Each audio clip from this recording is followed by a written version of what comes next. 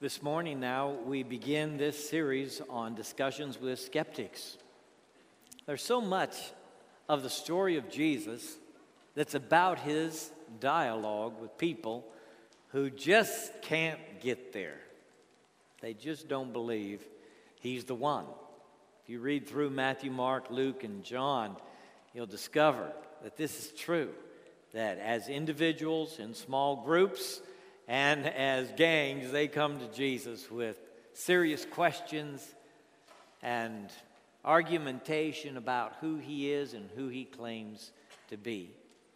And ultimately, he dies on the cross, not so much for anything he did, as much as for who he claimed to be. And so today we're going to Mark chapter 2. And we'll stay in the Gospels for these discussions with skeptics. Had a lot of material to choose from, okay?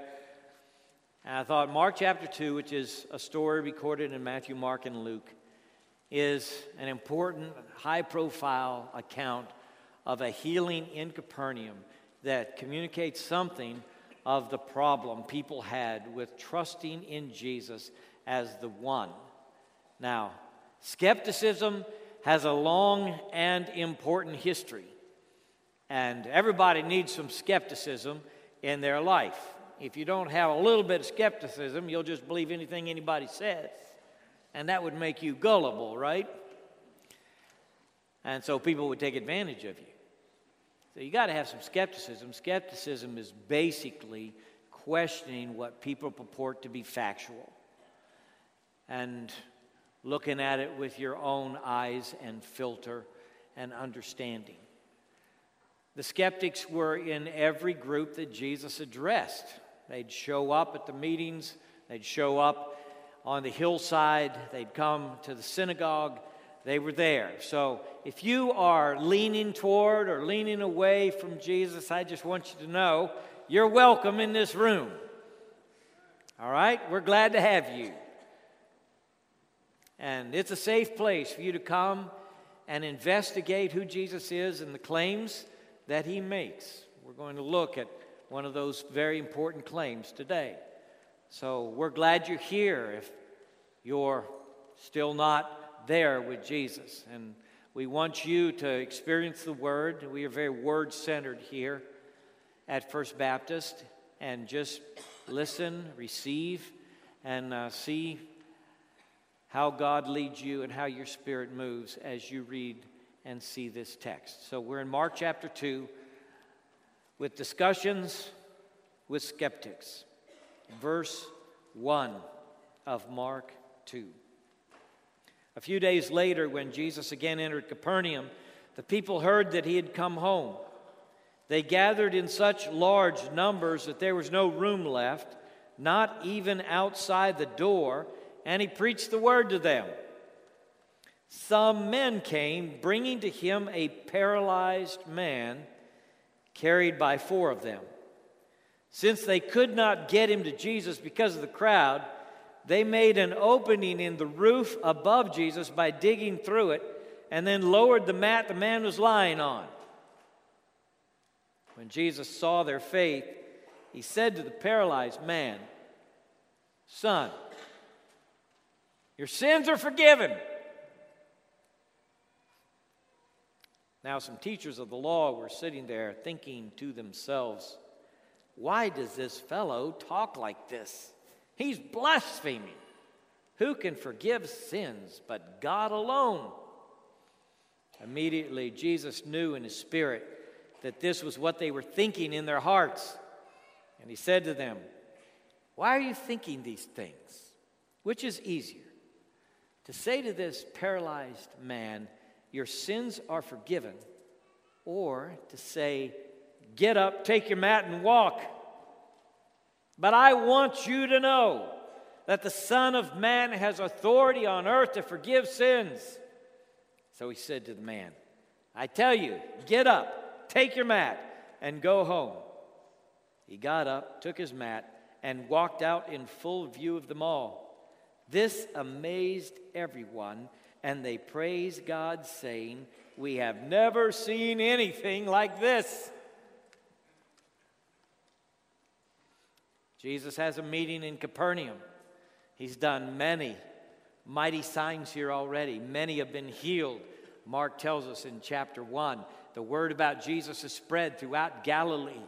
And Luke tells us, when he tells this account here, that the teachers who are present in the house this day come from every village in Galilee and as far away as Jerusalem. So maybe there are 2 full pews of them. They don't have pews. I guess they're sitting on the floor. And when they came by their garb, and maybe they were known personally to people in the crowd just opened up and let these teachers come right to the very front. Other people couldn't get in the house, but the teachers got in there. From day one, the teachers of the law, the Pharisees, are skeptical about Jesus. From day one, they really don't believe he is who he claims to be. And Jesus knows that this is true. So the good Father orchestrates this event. This is how I see this, okay? I see God mightily at work in this moment. The good Father brings this event together so that he might communicate to them his truth. And Jesus wants to communicate truth to these skeptics who are there in the house listening to him. Even though he knows maybe many of them or all of them will never believe. In fact, the teachers of the law are so set against Jesus and the notion that he is the promised one that they will kill him before they receive him. And in fact, that is what they did. It was the religious authorities who orchestrated the execution of Jesus through the Romans. Well, they dig a hole in the roof and they let the man down. These 4 men who are up on that roof believe that their friend has a medical emergency. Like many who are bringing the sick and the diseased to Jesus, they bring a friend who is paralyzed, and they want him healed. This is the urgency of his situation. They believe it is vital that Jesus heal him. And as we read the story, the men are digging through the roof. They are letting down this man. We all expect that Jesus will heal him. So it is a great surprise, I think, to the people in the roof, the people on the front row, and to we who read the story today, when Jesus just looks at this paralyzed man and says, "Son, your sins are forgiven." He takes it to a whole new level. He jumps to another place. We anticipate that he's going to heal the man. And very often he gives healing, and then he'll instruct the person who's been healed. And he'll talk to them about, now, you go do the right thing. You go show yourself to the priest. Or don't tell anybody about this. Or believe in me or something worse is going to come upon you. He gives instruction to them after they've been healed, but not here. Not here. This time, Jesus jumps to a whole new place. Someplace we wouldn't expect him to go. A surprise to everybody. Son, your sins are forgiven. While we all anticipate that his paralysis is the key problem that this man has, Jesus sees a deeper need in his life. He sees a more urgent and threatening condition in his life than that paralysis.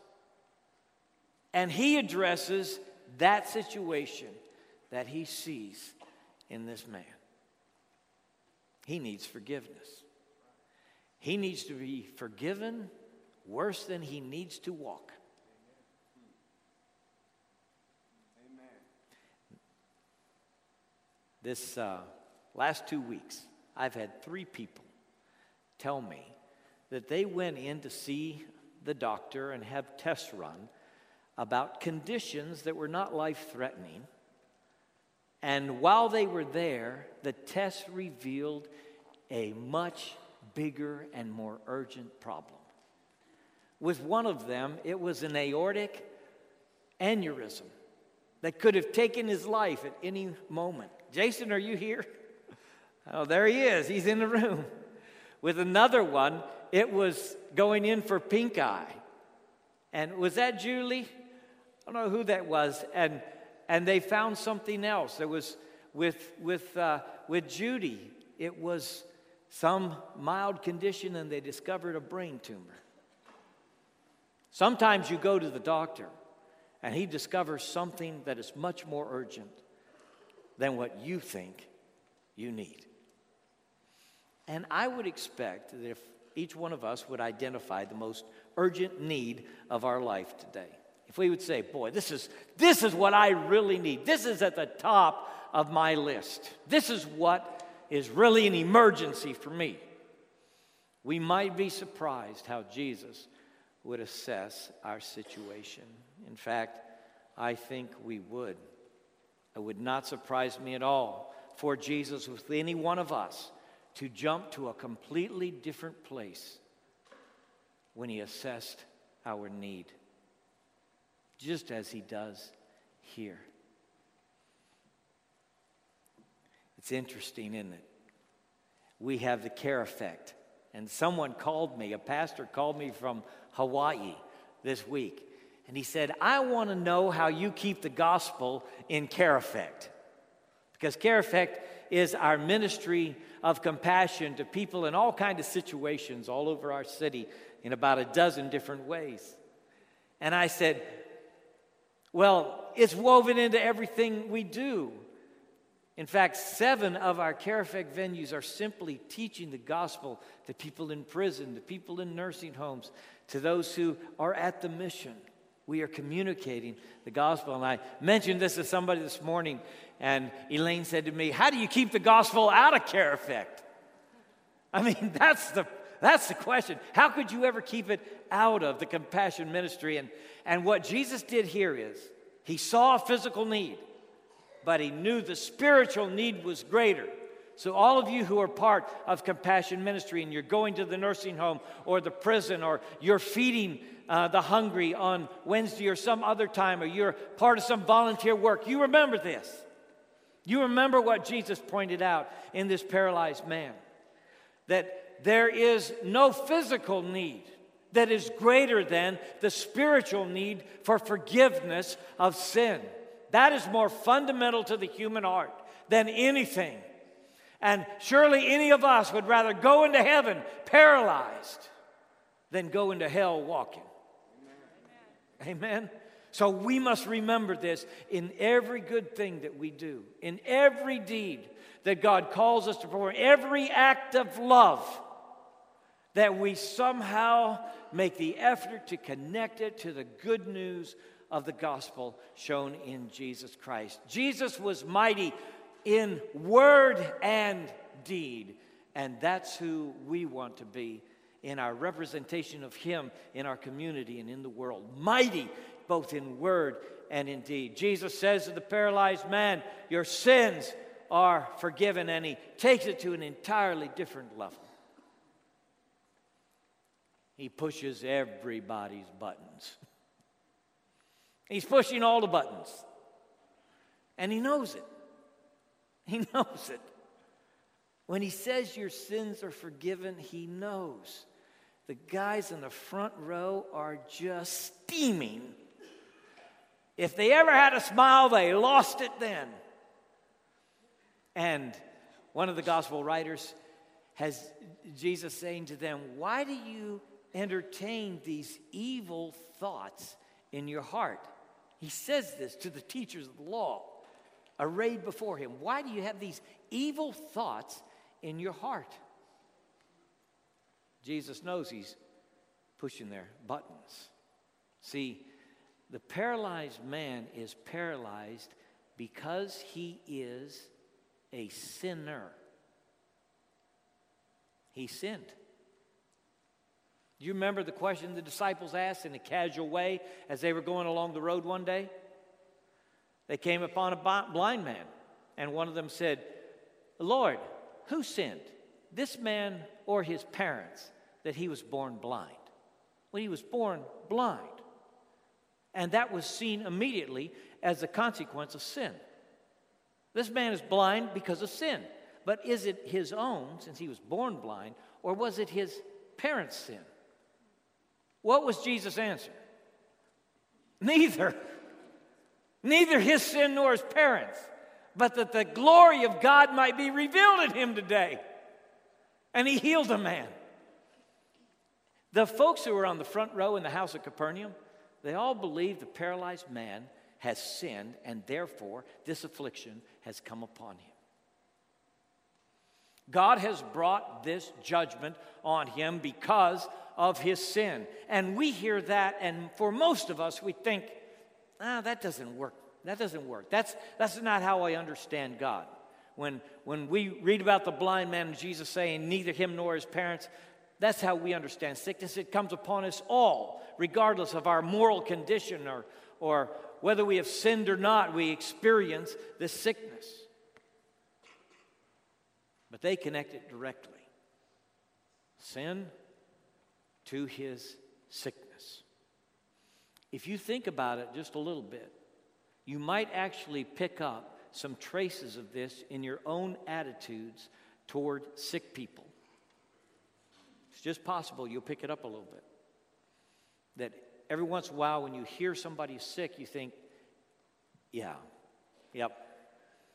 I mean, you can't eat eggs and bacon every morning and not have a heart attack.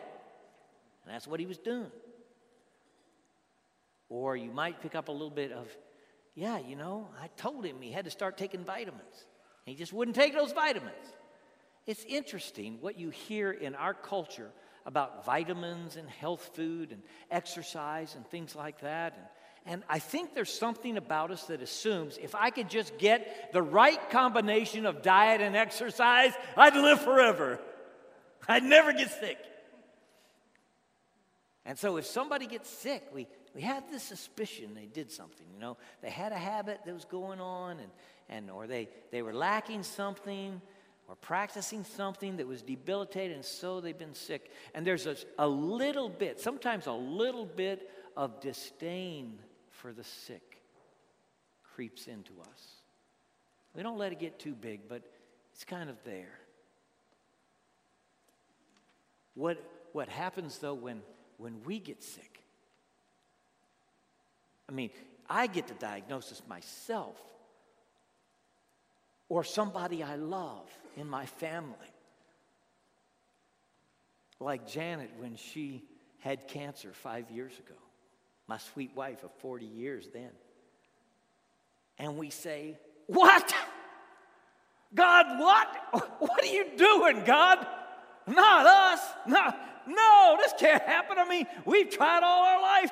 We've been good. We served you. We prayed every day. We go to church. God, what in the world is going on? It feels like my universe is collapsing now. This makes no sense at all. We don't deserve this. There's just a little bit of that in us. That, God, I've been good enough where, I feel like I ought to be reaping the benefits. But these folks over here, they got problems, but, I can see why. So the fellows on the front row are saying, no, you can't forgive his sin. Look at him. He's paralyzed. God put him in that state because he sinned. You're blaspheming. You can't forgive his sin. Only God can do that.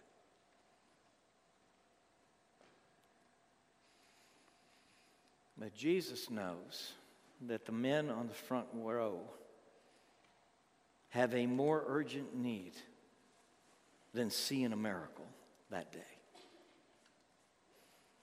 The guys in the front row are at great spiritual risk. He tells us this in lots of places.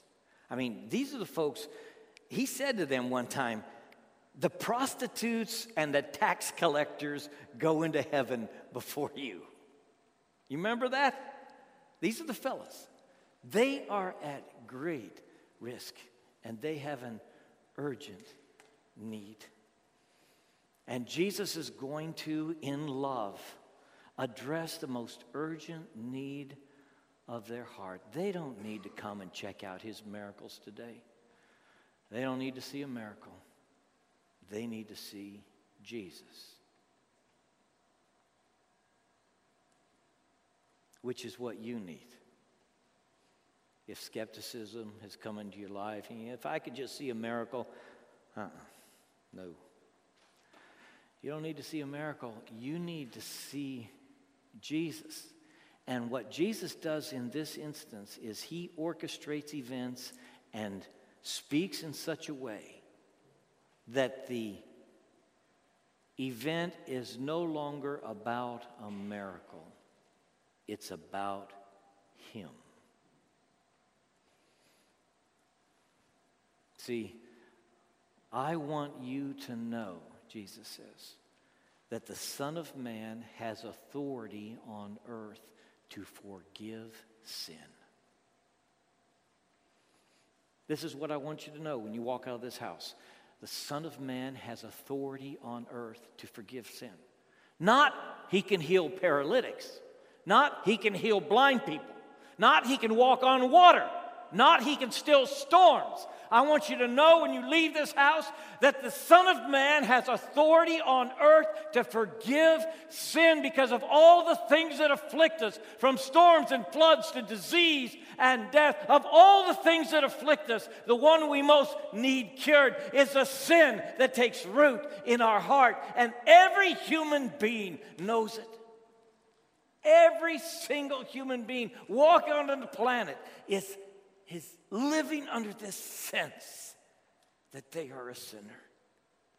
The inadequacy of our efforts, the shortcomings of our moral choices, the way we disappoint ourselves and others. This sin is an affliction that permeates human life. Every human being is touched by it. And sometimes you'll meet somebody, and all they do is blame other people for their problems. It was my parents, it was my wife, it's my employer. All they do is blame other people for their problems. And if you get in their circle of friendship, pretty soon you're going to be at fault and they'll be blaming you. You know what's wrong with them? Guilt.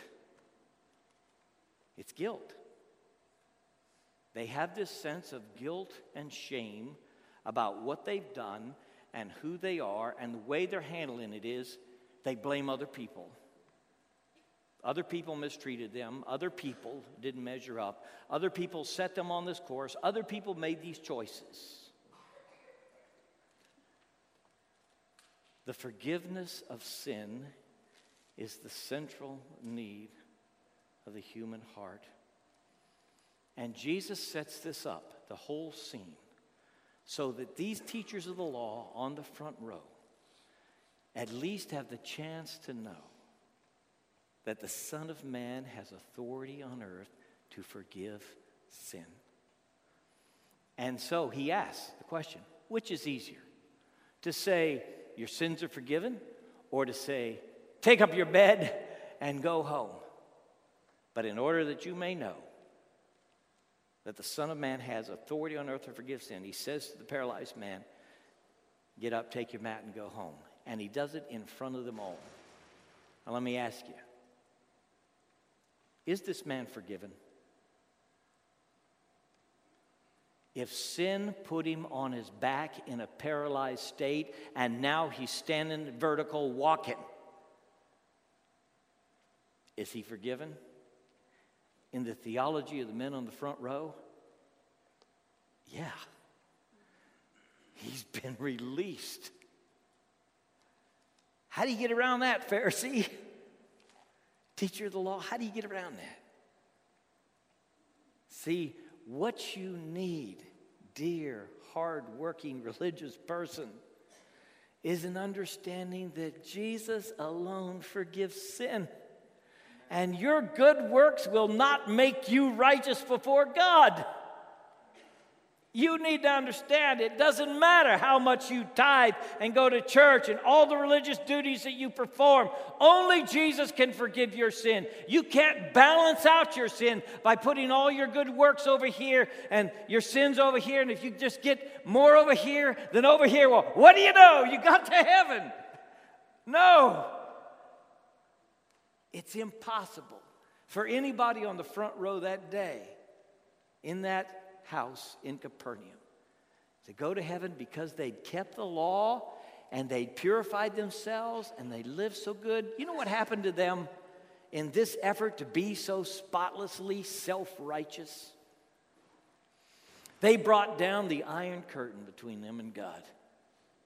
I mean, it resounded with such a clang and thud. And there was no way. That's why the prostitutes and the tax collectors could get to heaven before them, because they were so confident that they lived a life that was satisfactory to the King of Kings. And that God would one day put his stamp of approval on the dad they'd been, the father they'd been, the citizen they'd been. They'd been good, good, good. And God would one day recognize that. And down came the curtain. Jesus said of the folks in the front row, they go into the synagogue to pray. You know how they pray? Stand up and say, "Oh God, I thank thee that I'm not like other men. Thank you, God, I'm not like other men. Oh, God, I give tithes of everything I possess. Oh, I take care of every religious duty. I thank you, God, that I'm not like other people. In fact, like this fellow over here, this sinner over here. Thank you, God, I'm not like him." And Jesus says, and the sinner goes to the temple to pray, and he won't even lift his eyes up. He knows who he is. He knows his condition. He says, "Oh, God, be merciful to me, a sinner." I tell you, Jesus said, that poor penitent sinner went home righteous, while that bloated Pharisee full of self-importance and self-righteousness went away still lost. I guess there's nothing more difficult to get grace through than a steel curtain of good works in which you trust. And the Pharisees were not only afflicted by this notion that good works were going to get them to heaven, they were going to make themselves satisfactory to God. They were afflicted by the notion that they were the children of Abraham. They were the chosen ones. We're children. We're Abraham's children. We got a special spot in the spectrum of humanity. And because we're Abraham's children, we're getting in. And Jesus said, well, God can make Abraham's children out of these rocks. You think that gives you an in with God? It's the Father in heaven. It's a good, good Father in this moment in Capernaum, in this house, helping people who have been trapped in religious blindness understand that they need grace, grace, grace.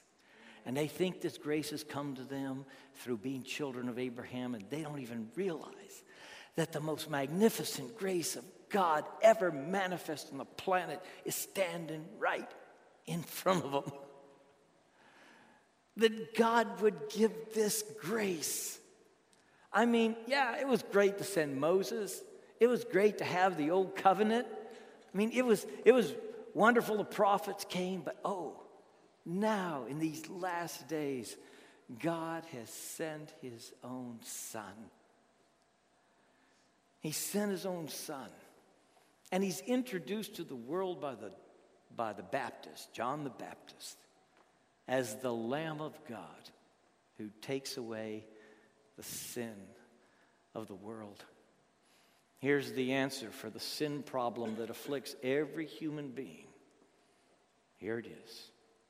The Son of Man, Jesus of Nazareth, has authority on earth to forgive sin because he is the designated Lamb who dies on behalf of us all and bears in his death the sins of the world. That's why there's no other name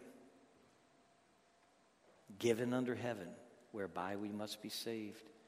But this name of the sin bearer, Jesus, the Savior. I have wonderful news for you today. I know someone who can forgive your sin. The thing that troubles you most, the failure that has dogged your heels. When you close your eyes, that sin that comes up to your mind and heart. The thing that is most rooted in you, most difficult.